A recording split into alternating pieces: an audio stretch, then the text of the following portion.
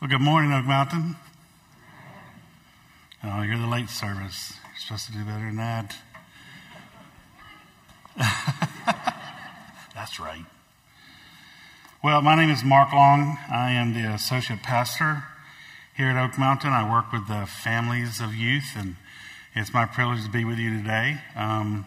Bob needed time off to play with his grandkids, and so we thought we'd give him a little time off.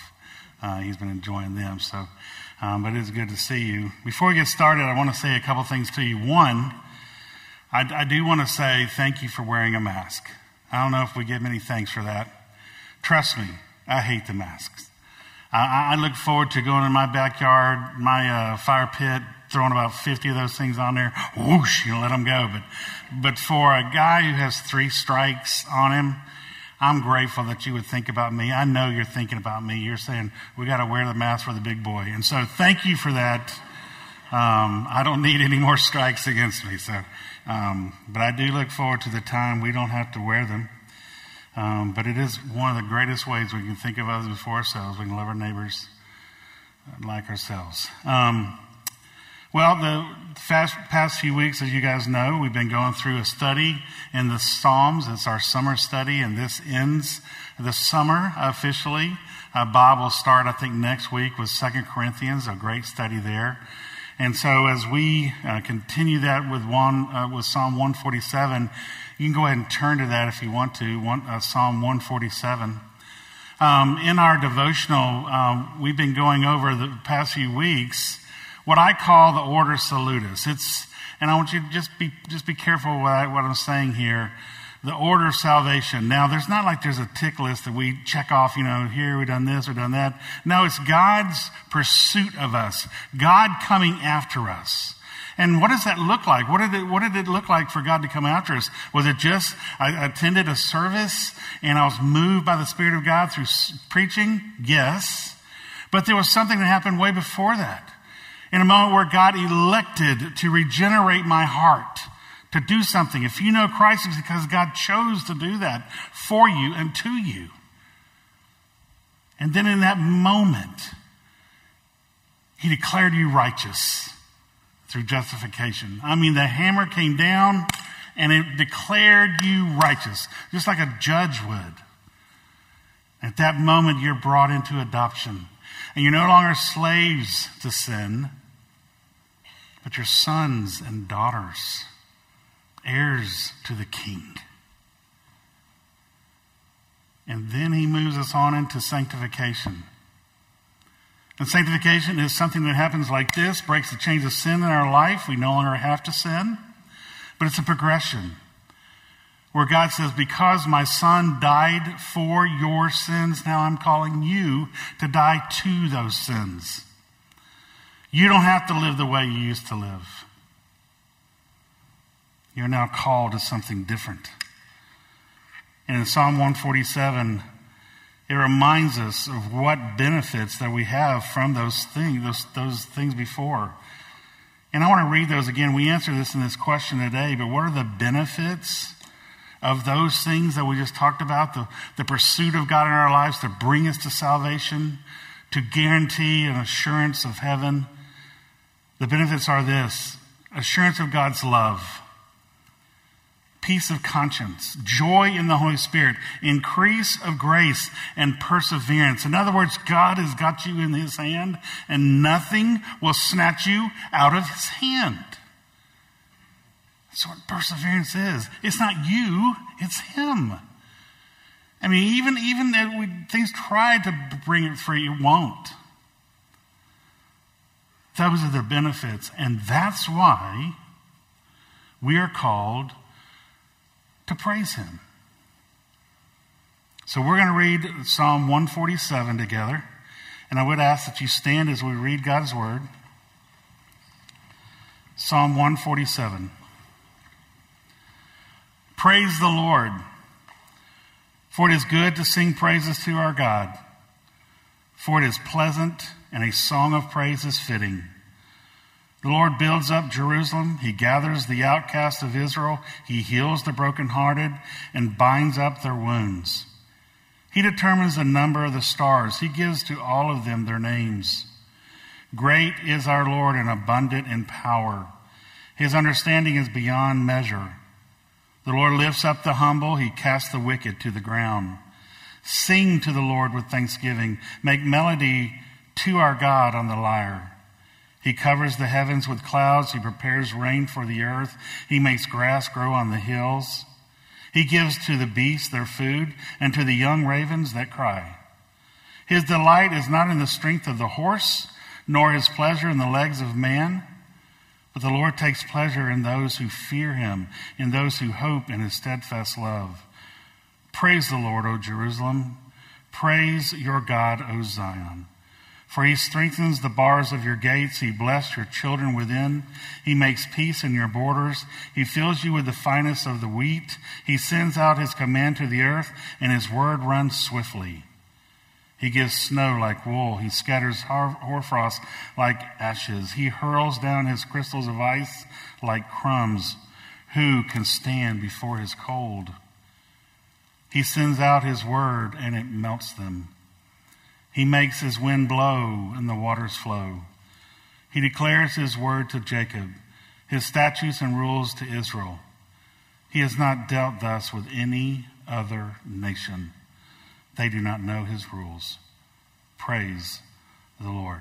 Let's pray. Father, as we come into this passage and we start studying and thinking about these things, would you allow the pages, those words on the pages, jump off of them and into our lives? Please give us ears to hear and eyes to see. And Father, may we be different today because of hearing your word in Psalm 147. Oh, Spirit, come. We praise him in Jesus' name. Amen. You may be seated.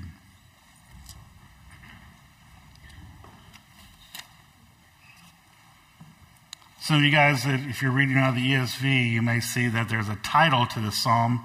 It's called He Heals the Brokenhearted. And we'll get to that here in just a few minutes. But first, I want to remind you of a couple of things. This psalm, Psalm 147, is near the end of the whole book of the Psalms. And it's one of those psalms that are called the Psalms of Praise. Now, this psalm, like others, begins with a word. And I want to try something.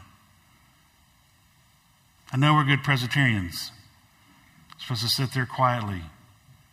Shouldn't say anything. Maybe raise your hands a little bit, but don't do anything else. We're going to do something different. Now, the word here that starts in Psalm 147 is hallelujah. And it means praise the Lord. So it starts with hallelujah and it ends with hallelujah. It starts with praise the Lord, ends with praise the Lord. So I just thought I would try. Will you repeat after me when I say hallelujah? Ready? Clear your throat.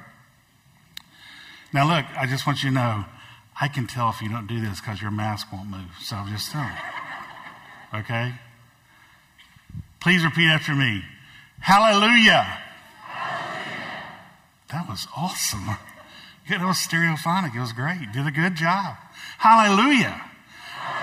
Amen. Thank you. See, praise the Lord. That's the way this psalm starts, and it's the way it's going to end. And in the middle of it, it's talking about praising the Lord. Spurgeon said that one of the best ways to praise the Lord is through singing. Singing the divine praises is the best possible use of speech. And I got to tell you, I love to sing. I'm horrible at it. But I love it. Man, you may see me in my truck. I'll be singing this song, but I keep the windows up so nobody will hear me singing. When I used to go to mission trips, I used to go to Belize. And Belize is one of my favorite countries. It is mostly third world and just poverty-stricken everywhere. But when it came to Sunday mornings, they came dressed to the nines. And they sang like none other.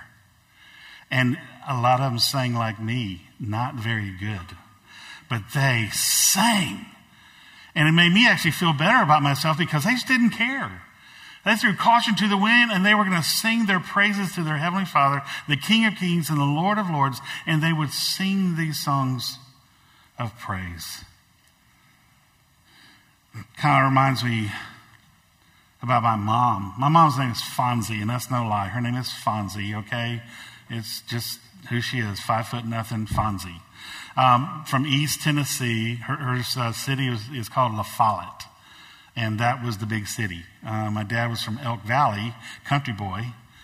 But I remember going to church with my mom in East Tennessee, and there'd be moments where this was a different church. It wasn't a Reformed Presbyterian church or anything like that. It was just different. And so there'd be moments where in the middle of the sermon, there'd be hallelujahs popping out and praise the Lord. And then there were a couple of times, no lie, that the pastor would look at the row where I'm sitting and look at my mom, Fonzie, and say, Sister Fonzie, don't you have a song for us? And she did. She always had a song. And she sang. Because it's one of the best possible uses for us to bring praise to our Heavenly Father.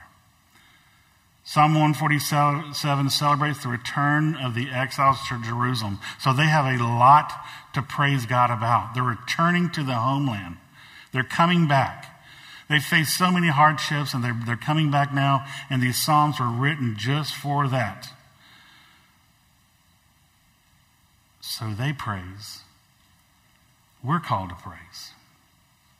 So our first point is this, that when it comes to praising God, sing to God a song of praise. Now, praise is different than a couple of other words we're going to use later, so I want to go ahead and clarify. Praise is an expression of approval, a warm approval, an admiration of one's, or respect and gratitude. When you sing praises or you praise God, that is what you're doing. And you're doing that because He's worthy of anything we can say or anything that we could do. To do that for Him. I like the way the psalmist writes this, and it is so cool. It's a word that I've heard all my life. It's when he says, for it is good to sing praises to our God, for it is pleasant, and a song of praise is fitting. Now, where I came from, you drop the G, and it's just fitting. It is fitting. In other words, it is proper. It's right. And Christians, it is what we are supposed to do. And we can hide behind, I don't sing that well, or I don't like people hearing me sing, or, I look funny when I sing. That's okay. It doesn't matter. What is important is that we sing a song of praise to God because it is the right thing to do. It is fitting. It's pleasant. That's what we're supposed to do. Now, in this passage, we're going to see why the children of Israel are singing this praise. Now, like I told you, they're coming back from the exile slowly but surely, and they're about building the temple and the whole city of Jerusalem. Now, if you read Ezra and Nehemiah, you read about the rebuilding of Jerusalem. You read about the building of the temple. Now, that temple was a place, and they call it a center of praise. In our lives today, this church is called a center of praise. This is what we come in here to do. It's not just to come in and see what you have for me, God. It's what we do to bring it back to God. A center of praise. And he uses people like Ezra and Nehemiah to build the city. They were the instruments in his hands, but you know who he used actually to do the building? Listen how they're described. Verse 2, the outcast. Verse 3, the brokenhearted, wounded. Verse 6, the afflicted. Now, when you read those four, right there is the first thing like mine. First thing that comes to your mind, that's those other people. That's those other people. Bless their hearts. God is taking care of them in such magnificent ways. He's helping the outcasts. He's healing the brokenhearted, the wounded and afflicted. Ladies and gentlemen, he's talking about us. When Jesus spoke on the Sermon on the Mount, he talked about the poor in spirit. And he used all those phrases that really confuse people. But what he was talking about were people who truly were wrestling with their sin. They were brokenhearted and wounded by their sin. They were humbled and troubled by their sin. They were inwardly pained by it. and God rescued them. God gathered them. God restored them. It is God who heals by the relief of his Spirit. And he's done that same thing here, but sometimes I wonder if we get that. We live in a great place. North Shelby County. If you live here, it is one of the greatest places to live. Greatest places to rear a family. Greatest places to work. But there's a caveat that scares me sometimes. We don't have a need. Everything we need is here. Your children, do they have needs? Oh, I reared 5. They'll tell you there's lots of needs. But really, is there needs? Safe place to live? Maybe not a leaky roof? Food on the table? See, that plays in all of our conscience. Sometimes we think we don't need a God. Oh, I believe in Jesus Christ, the Son of God. I believe he died on the cross for our sins. I believe those things. You know what the word believe means? It means live by. It means, do you live by those things? That you are in such desperate need of a Savior? God was all about healing the brokenhearted. He was going to build his city. He was going to build this center of praise on those people, those humble people. Now, that is people who God comes after. God takes care of and brings them to a point of salvation. Now, one of the other fascinating parts in this passage is the reason they want to praise God is for his immeasurable understanding. Verse 4 and verse 5. He determines the number of the stars. He gives to all of them their names. Great is our Lord and abundant in power. His understanding is beyond measure. In other words, the way God understands what's going on in your life is countless in ways. It is limitless in his understanding. It's like trying to understand how many stars there are. And here's the God of this universe who knows how many stars there are and gave every one of them a name. That's why he cares about what's happening in your life. He knows what's going on in your life.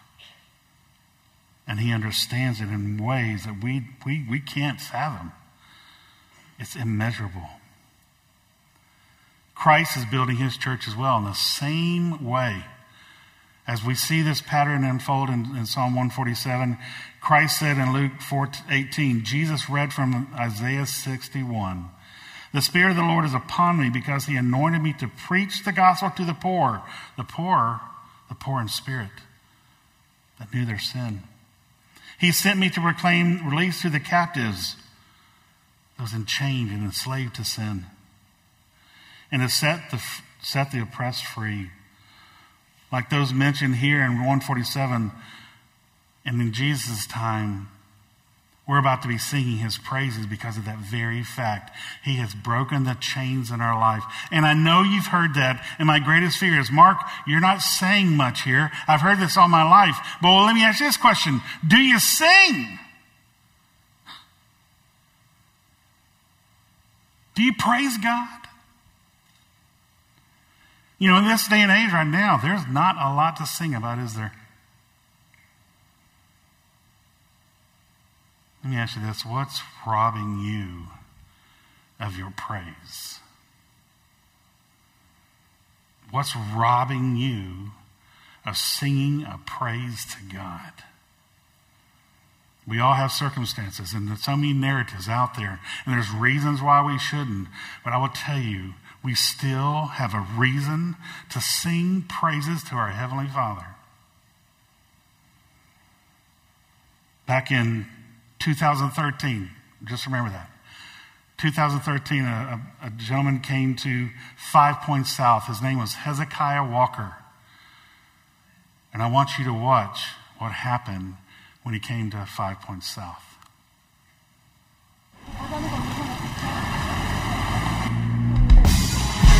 Let me hear the worshipers!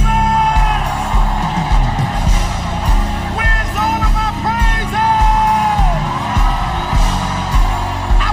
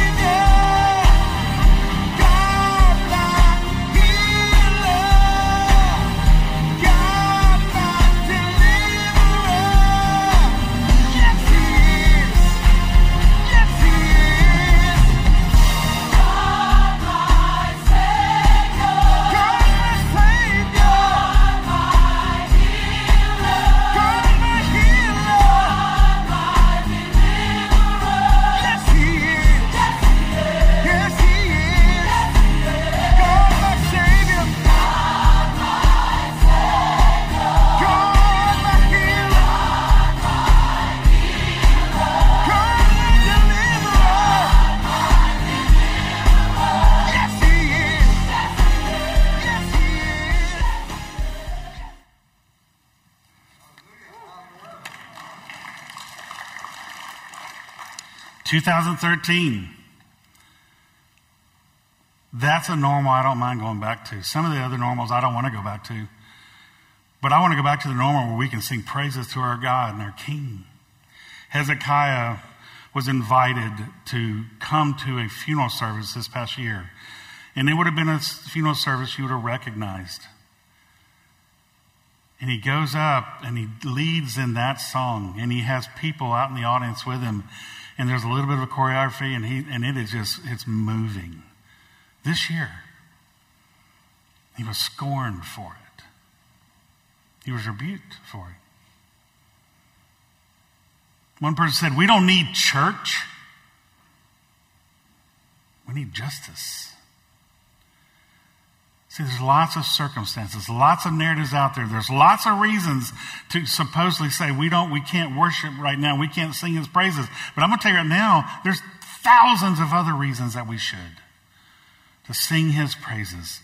It takes the focus off ourselves and places on him.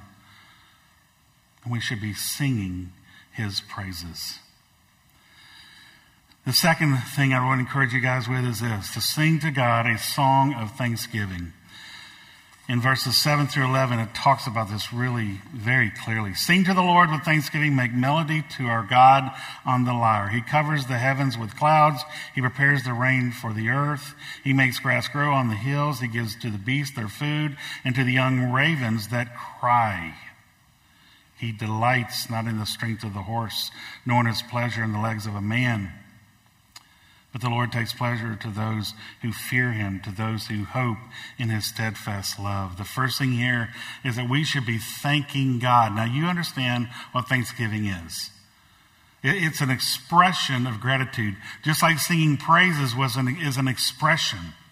God has already done all the action. Now we are called to have these expressions of praise. And now we sing this song of thanksgiving as an expression of our thankfulness, our gratitude toward him. Number 1, what for? For his providence. Verse 7 through 9 talks about his providence. I don't know if you quite grasp what that means, but providence means that it talks about God's care and guardianship and control of all things. Everything. He's either Lord of all or he's Lord of none of it. He either controls it all or he doesn't control anything. But we should be thankful for God's providence in this. We don't always understand his ways of providence. There are hard things that I just cannot understand.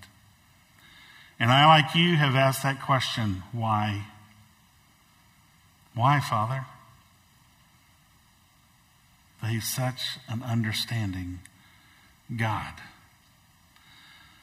The psalmist exhorts us to be people to sing to the Lord for thanksgiving. But many of us are not very thankful. As a matter of fact, we could almost say we're unthankful. And we're unthankful not because God has failed us or we've suffered much or the people around us have been particularly challenging to live with. That's not why we're unthankful. There could be components of that. But the main reason we're unthankful is because we approach life hoping that it will deliver to us the things that only we can experience in eternity. We can only experience if we focus on Christ, on God himself. We keep on looking to the creation instead of the Creator. And we become unthankful. We start grumbling. Grumbling people don't have much joy, and they miss out on the gifts that God provides every day. Do you remember the Lord's salvation in your life? Do you remember what he did to bring you to that point? The psalmist even urges these people to sing this thanksgiving and use a lyre. It's an instrument, a beautiful instrument. Because of what God has done for us, it is a beautiful thing. This stringed instrument, much like a harp, much like an electric guitar, an acoustic guitar, can be so beautiful. So we thank God for his providence and how he continues to be in control and guards us. We also talk about in verse 8 and 9 that God, in God's provision for creation, look at how it says, who covers the sky with clouds, prepares rain for the earth, causes grass to grow on the hills, even give this chubby guy a little coolness of the air this morning. That's right. I praise God. I walked out and I said, praise God. Because I wasn't going to be sweating. I am, but I wasn't going to be sweating right there. That moment, I went, fall's here. And then, of course, it's not going to be. It's going to be back up in the hundreds, but I praise God for the coolness of the air. He's the one that caused it. He also says in this, he provides the animals with their food and the young ravens what they cry for. You know that the raven is the bird that is in Jewish tradition the dirtiest, detestable thing. And God even cares for the young ravens by giving them food. Notice that God feeds both birds and animals. Baal does not cause the rain. Mother Nature does not cause the rain. Mother Nature wasn't thinking of me and bringing this cool front in. It wasn't Mother Nature. Mother Nature doesn't cause the grass to grow, but God does. And in his great providence, he cares for his creation. Theologian N.T. Wright says, God may be building up Jerusalem, but he's also out there in the wild, making the grass grow on the hills and feeding the young ravens when they call to him. God is in the wild. I love being outside. I love being outdoors. I'd love it more if it was like San Diego, but I still love being out there. Because God is out there. He's not trapped in this building. It's not the only place that we experience him. We experience him in so many different ways. Secondly, the other reason we should be singing these songs of thanksgiving is because for his grace to those that fear and hope in his love. Verse 10 and 11. 10 says, his delight is not in the strength of the horse, nor his pleasure in the legs of a man.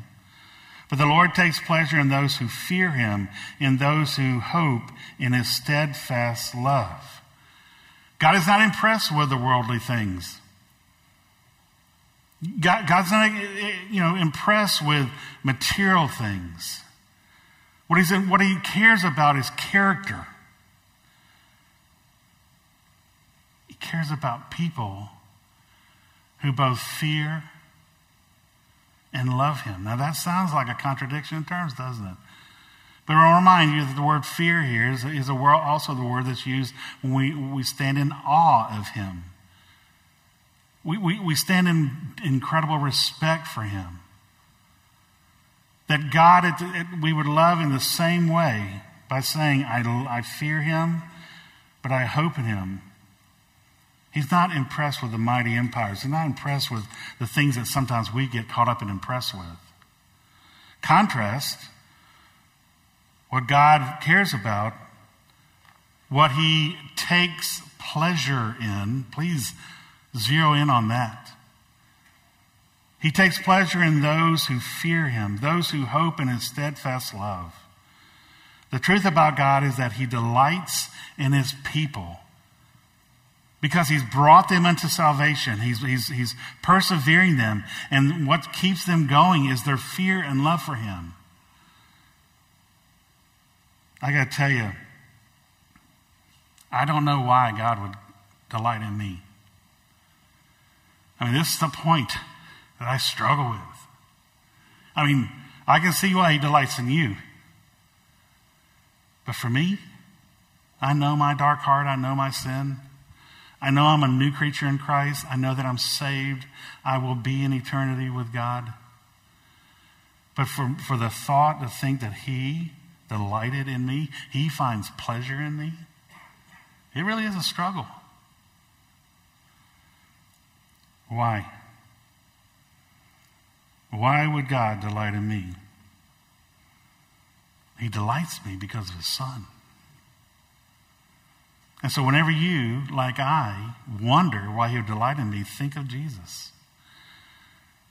God, knowing I need a Savior, brought me one, Jesus Christ. And he finds delight in me because he finds delight in his Son. And in a weird, not a weird way, but in a certain way, listen to this. God values our valuing him. Did you hear that? God values our valuing him. God delights in our delighting in him. That's why we sing praises. That's why we sing songs of thanksgiving, because we are delighting in him. And guess what? God delights in that. Not in the way we would, by getting our egos stroked, but because that's why he made us. He's reversing the curse and he's bringing us back to being God lovers. God takes joy in his people. He loves his people. He delights in his people. Tim Keller says this imaginable, immense God is given pleasure, real joy, and delight when human beings put their life's hope in his gracious love. So therefore he prays this. Lord, it is astonishing that I can bring you delight. And this delight does not wax or wane depending on my performances, but is unwavering because I am Jesus Christ. Let me start every day from the platform that the only eyes in the universe that count are delighted in me. Let that sink in, and you're going to say hallelujah. Because he takes delight in you. And we've been caught up in this divine delight. Out of this assurance, let us be thankful to him. I want to read you the words of a song. Now, please don't get mad at me for saying this next thing. A lot of Christian music I just don't get. It's okay. And I'm very thankful that that's their vocation. That's good. But when you hear lyrics like this and the ones that Jason leads us in, this is from Casting Crowns. The title of the song is Who Am I? Who am I that the Lord of all the earth would care to know my name, would care to feel my hurt? Who am I that the bright and morning star would choose to light the way for my ever-wandering eye? Not because of who I am, not because of what, but because of what you've done. Not because of what I've done, but because of who you are. I'm a flower quickly fading every day. Gone here today, gone tomorrow. A wave tossed in the ocean, a vapor in the wind. Still you hear me when I'm calling, Lord. You catch me when I'm falling. And you've told me who I am. I am yours. Who am I? That the eyes that see my sin would look on me with love and watch me rise again? Who am I that the voice that calmed the sea would call out through the rain and calm the storm in me? Not because of who I am, but because of what you've done. Not because of what I've done, but because of who you are. I am yours. Whom shall I fear? Whom shall I fear? Because I'm yours. I am yours. That's what helps me to remember why I sing a song of thanksgiving. Thanking him for his providence, but also thanking him for coming after me in this way. That he would truly work in my heart to delight in me. Our third and final point is this. We're called to sing to God a song of exaltation. Now, you're going to think, well, that's kind of like praise, right, Mark? No, it's not. The word exaltation is an action of elevating someone in rank or power or character. It's kind of like fall in the South. We tend to exalt certain college football teams. I'm not going to mention any names, Roll Tide, but I'm just saying, War Eagle, there's lots of them. And you know, when you have these cheers going on, that's what we do. We're exalting. We're doing that. I mean, it doesn't matter if you pull for Alabama or Auburn or Penn State or Mississippi State or Vanderbilt. I can't list them all, okay? So just tell me, just trust me, it's exalting. We exalt our Heavenly Father. Why? Because in verse 12 through 17 it says He provides for the physical needs of His people. Jerusalem, for Zion, for Jacob. They refer to God's people. Exalt the Lord, O Jerusalem. Praise your God, O Zion. Why? Because God has provided the physical needs. He blesses His people. Look what it says. Here we go. In verse 12. Praise the Lord, O Jerusalem, praise your God, O Zion, for He strengthens the bars of your gates. He blesses your children within you. He makes peace in your borders. He fills you with the finest of the wheat. He sends out His command to the earth. His word runs swiftly. He blesses His people in so many ways. He gives them external security. He shores up the walls of their houses, the bars in their gates. He makes their dwellings secure. He gives them eternal happiness by blessing them with children. He gives them peace. God grants and delights in providing peace along with His people around their borders. And then, of course, provision. God provides and delights in providing for His people with the finest of wheat. In this season where we're called to exalt our Heavenly Father, think of Jesus. In Hebrews, Jesus is described as the author and perfecter of our faith. He's the hero. He's the one that should be exalted. Because without Him, there is no true peace, there's no lasting provision, and there's no prosperity.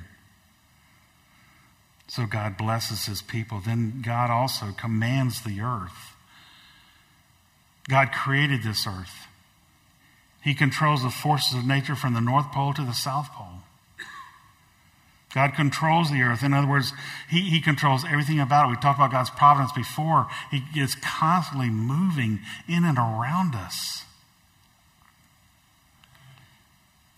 I like the way it's described here, and it's a way that may not make sense at first, but it says His word runs swiftly. He gives snow like wool. He scatters frost like ashes. He hurls down His crystals of ice like crumbs. Who can stand before His cold? He sends out His word and melts them. He makes His wind blow and the waters flow. God sends His word. And when you read those things, because I don't know how Jerusalem experienced a lot of snow. I don't know. I've never lived there. But to use this illustration points back again to His children. Our hearts were the ones that were cold. Our hearts were the ones that were frozen. And He sent His word and He breathed it to us and it melted our hearts.